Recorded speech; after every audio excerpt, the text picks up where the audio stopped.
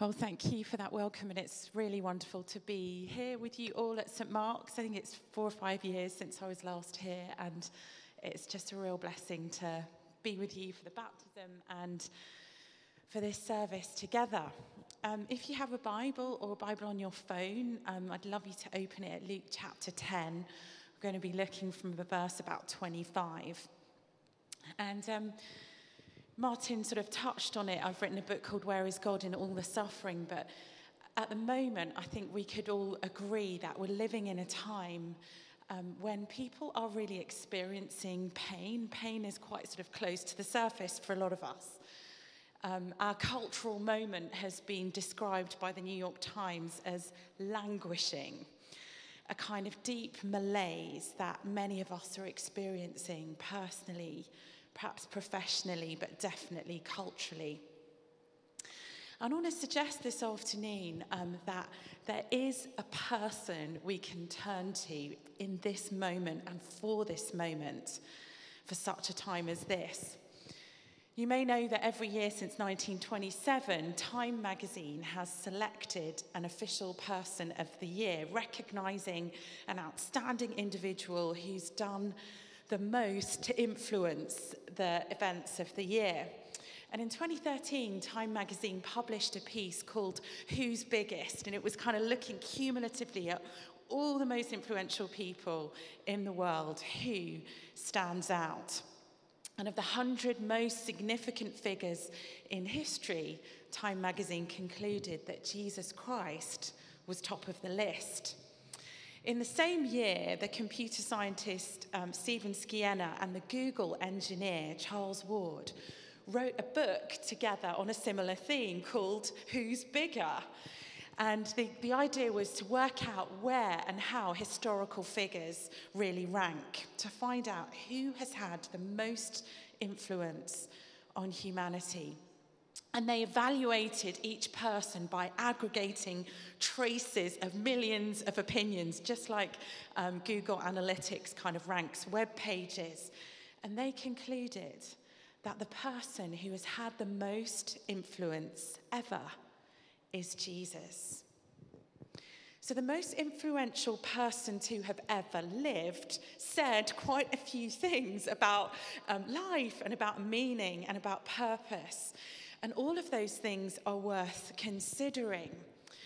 But today, I want us to spend a few moments thinking about one of the most famous sayings of the most influential person who has ever lived. And it's a parable about a Good Samaritan.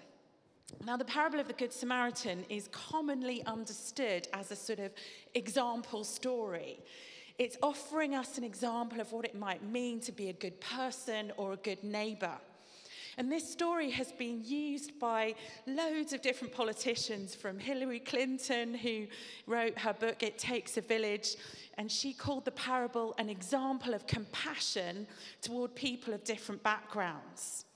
Or George W. Bush, who reasoned that the work of compassion was the work of a nation, not just a government, and he pledged that America would not pass by on the other side when they saw a wounded traveller, referring to the Good Samaritan.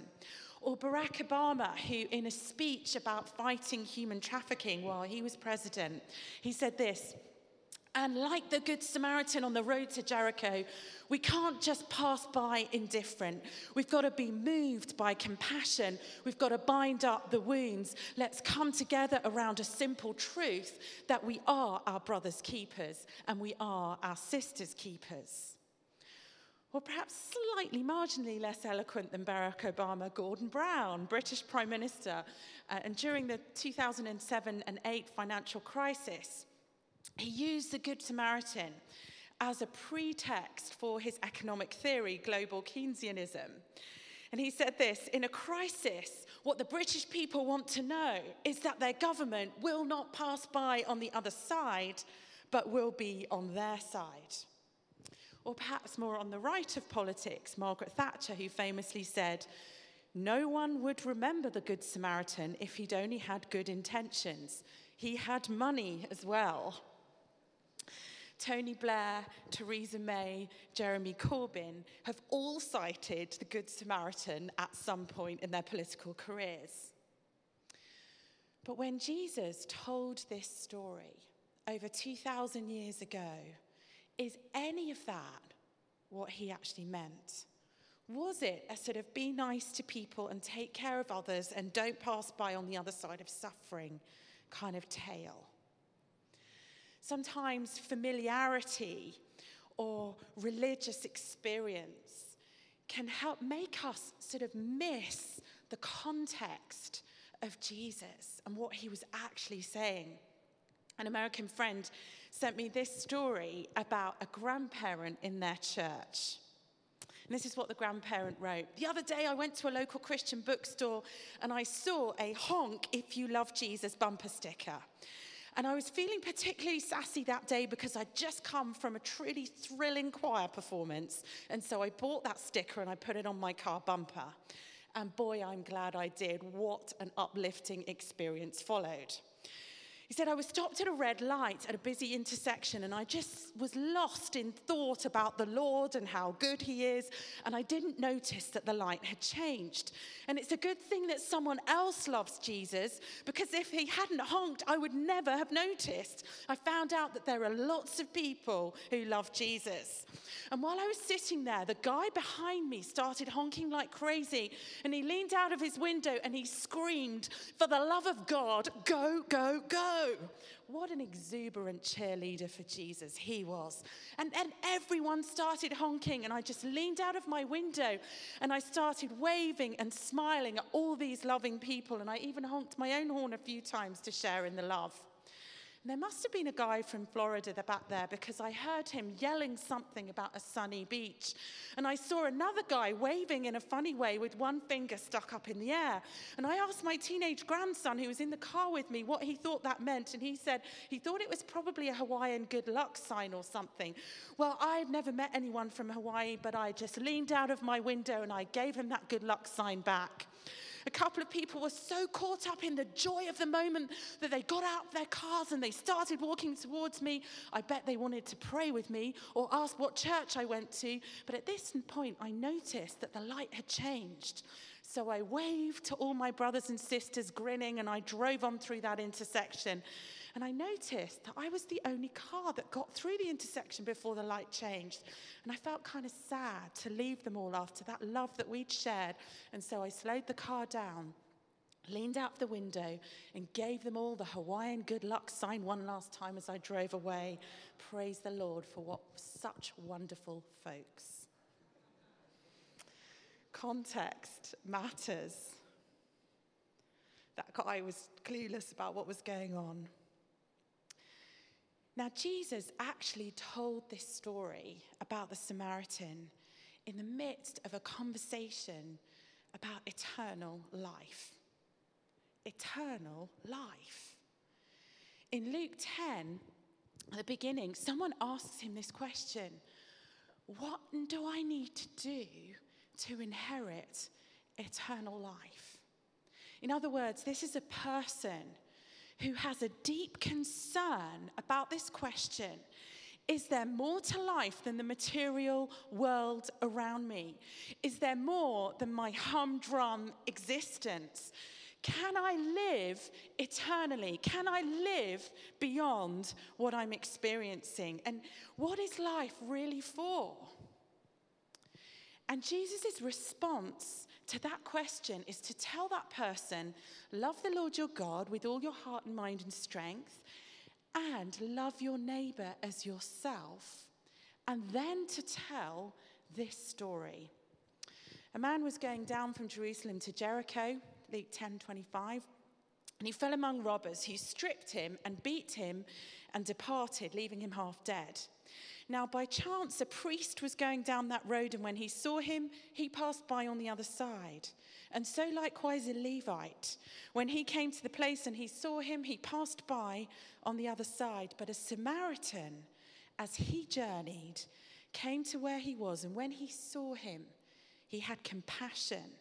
And he went to him and he bound up his wounds, pouring on oil and wine. And then he set him on his own beast and brought him to the inn and took care of him. And the next day he took out 2 denarii, that's 2 coins, and he gave them to the innkeeper, saying, "Take care of him, and whatever more you spend, I will repay you when I come back." Who are we? Who are you and I in this story? No one wants to be the priest, the religious professional, the religious person who walks by the man who's dying on the side of the road, and he doesn't want to bother with him, he doesn't want to inconvenience himself, and so he passes by. No one wants to be the Levite, the lawyer, whose status and position and professional standing might be compromised or irritated in some way by getting involved with this person who is suffering, so he passes by. But what about a Samaritan? Would anyone want to be a Samaritan? A Samaritan was a hated class of person, an outsider who in all the sort of jokes and stories would be typecast culturally as a villain, an unlikely source of compassion or goodness to the original hearers. But here's the kicker. In this story, you and I are not the Samaritan who gives beyond compassion and binds up the man's wounds. In Jesus' story, you and I are the man lying beside the road, betrayed, kicked, abused, attacked, and left for dead. We are the dying man on the side of the road. We are the person in need of compassion, in need of safety, in need of healing, in need of generosity, in need of love. Now, when hard and devastating things happen, it can profoundly shake us, especially if we have thought of faith as kind of protecting us on a relentlessly upbeat path to success. Suffering, disappointment, the collapse of our mental health, the collapse of our physical health, the death of a friend or a loved one can profoundly shake us. But when Jesus Christ is talking to a person concerned about meaning in life, this is how he envisages our situation. This is how he speaks of what it means to be human in this world. You see, life can feel a bit like being beaten up and left on the side of the road to die. And Jesus is saying, a loving God, our Heavenly Father, does not ignore, does not sanitize, does not gloss over or avoid our pain, our mess, our need. The suffering world that you and I live in is all too real to us. But the good news is that it is also real to him. So who is it that gets to experience eternal life? Who is it that is the recipient of that answer to that question? What do I need to do? Can I live eternally? Where is there meaning in this life? Who does this apply to? Well, in the words of Jesus, it applies to a person who knows what it is to suffer, who knows what it is to be traumatized, who cares about people in their life who are traumatized or suffering, who knows what it is to be falsely accused, to be betrayed, to be oppressed by people who have power, to be left, kicked half to death, dying on the side of the road.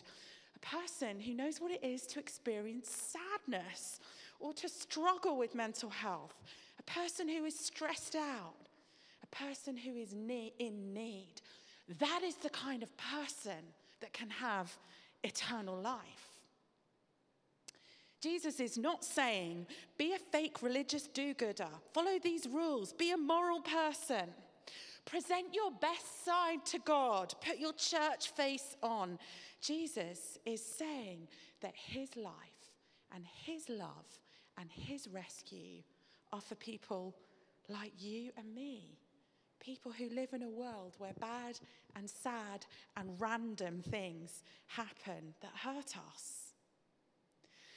Now, in the early centuries of the church, theologians knew that this is what this passage meant. They knew that we are the beaten up man and that it is God who is the Good Samaritan. Irenaeus in the 2nd century, or Origen in the 3rd century, or Augustine writing in the 4th century knew this gospel message, and they lived in a traumatized world. They lived in a time when people were experiencing and were raw with the experience of suffering. And that is why these words of Jesus are so profoundly meaningful for us today, as we also live in a traumatized world. Bessel van der Kolk is a psychologist. He wrote the book, The Body Keeps the Score. And he was involved with coming up with the phrase PTSD. He was involved in a sort of long study looking at the impact of the Vietnam War on veterans. And he said this: traumatized people chronically feel unsafe inside their bodies. The past is alive in the form of gnawing interior discomfort. Think about what this parable, how this story names how the man has suffered. And perhaps how some of us sitting in this church this afternoon have also suffered in life. They stripped him of his clothes, sexual abuse. They beat him, physical abuse. They left him half dead, alone, suffering on the side of the road, psychological abuse. And the priest and the Levite passed by, spiritual abuse. I believe we're living in a traumatized generation. We have gone through so much loss, not just with COVID, but so much loss in our culture, so much abuse. So many of us have experienced physical, mental, sexual, and other kinds of trauma. Bessel van der Kolk says trauma victims cannot recover until they become familiar with and befriend the sensations in their bodies. Being frightened means that you live in a body that is always on guard. Physical self-awareness is the first step in releasing the tyranny of the past. He says, in my practice, I begin the process by helping my patients to first notice and then describe the feelings in their bodies, not emotions such as anger or anxiety or fear, but the physical sensations beneath the emotions: pressure, heat, muscular tension, tingling, feeling hollow, and so on. He says, I also work on identifying the sensations associated with relaxation or pleasure, and I help them become aware of their breath, their gestures, and their movements. These are the words of one of the leading trauma writers in our world today, the psychologist who recognized PTSD and developed techniques to support survivors. What does the Good Samaritan do? It says he saw the man. He sees the full extent of suffering. It says he had compassion for him. It says he went up to him, he came close. He bandaged the wounds, tending specifically to the type of wound the man was suffering with oil and wine. It says he lifted the man up and he carried him and then puts him on his own donkey and then takes him to an inn, a safe space, and takes care of him. And then he leaves provision, financial provision for him for a further period of time until his return. Who are you and who am I in this story? And who is the Good Samaritan? Well, if you and I are the wounded man, God in Jesus is the Good Samaritan. And coming to know God is like meeting this Good Samaritan. Jesus is saying, this is what God is like in our traumatized world. What is he like? He sees you. He sees me as we really are. It says he saw him. He has compassion for you and for me. And that means that he cares about the specifics of our lives. He doesn't have compassion and pity in general terms. He doesn't ask you or require of you to put on some religious mask or jump over moral hurdles in order to make yourself religiously acceptable or lovable by God. He has compassion for you. It says he went up to him. He draws close to the man. He comes close to you and to me. Even right now, God is here in this place. He brings his presence, his reality close to us. And then he bandages our wounds, tending specifically to the type of wound you and I have endured in this pain-filled world. God does not deal in generalities. He deals in specifics. He doesn't so love the world as a blob. He loves you. He sees and knows the wounds in your life. And that means in Jesus' death that there is nothing that you have done that he can't forgive and heal. And there is nothing that has been done to you that he can't meet you in that devastation specifically and lovingly heal and restore you. He himself personally bandages the wounds. He doesn't outsource this to an institution. He himself ministers to our past, our pain, offering us salvation, offering us healing. What else is God like? What else is Jesus like? He lifts the man up. He lifts us up. In other words, he doesn't leave us rotting on the side of the road in bondage to the things that are ruining our lives and relationships. He can lift us out and up. And he carries us to a place of safety and takes care of us. And then it says he leaves provision for a further period of time until his return. That's the promise ultimately of Jesus' return, but provision for us. This is what a loving God looks like in a traumatized world.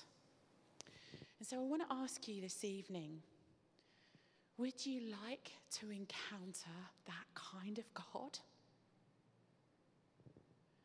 Would you like to invite that loving God to meet you in the specifics of your life, your wounds, your roadside, where you might be lying today? Would you like to know him? The promise of Jesus is that for every single one of us, all we have to do is ask, and he will come near. He will draw near. This loving God is for us in our traumatized world.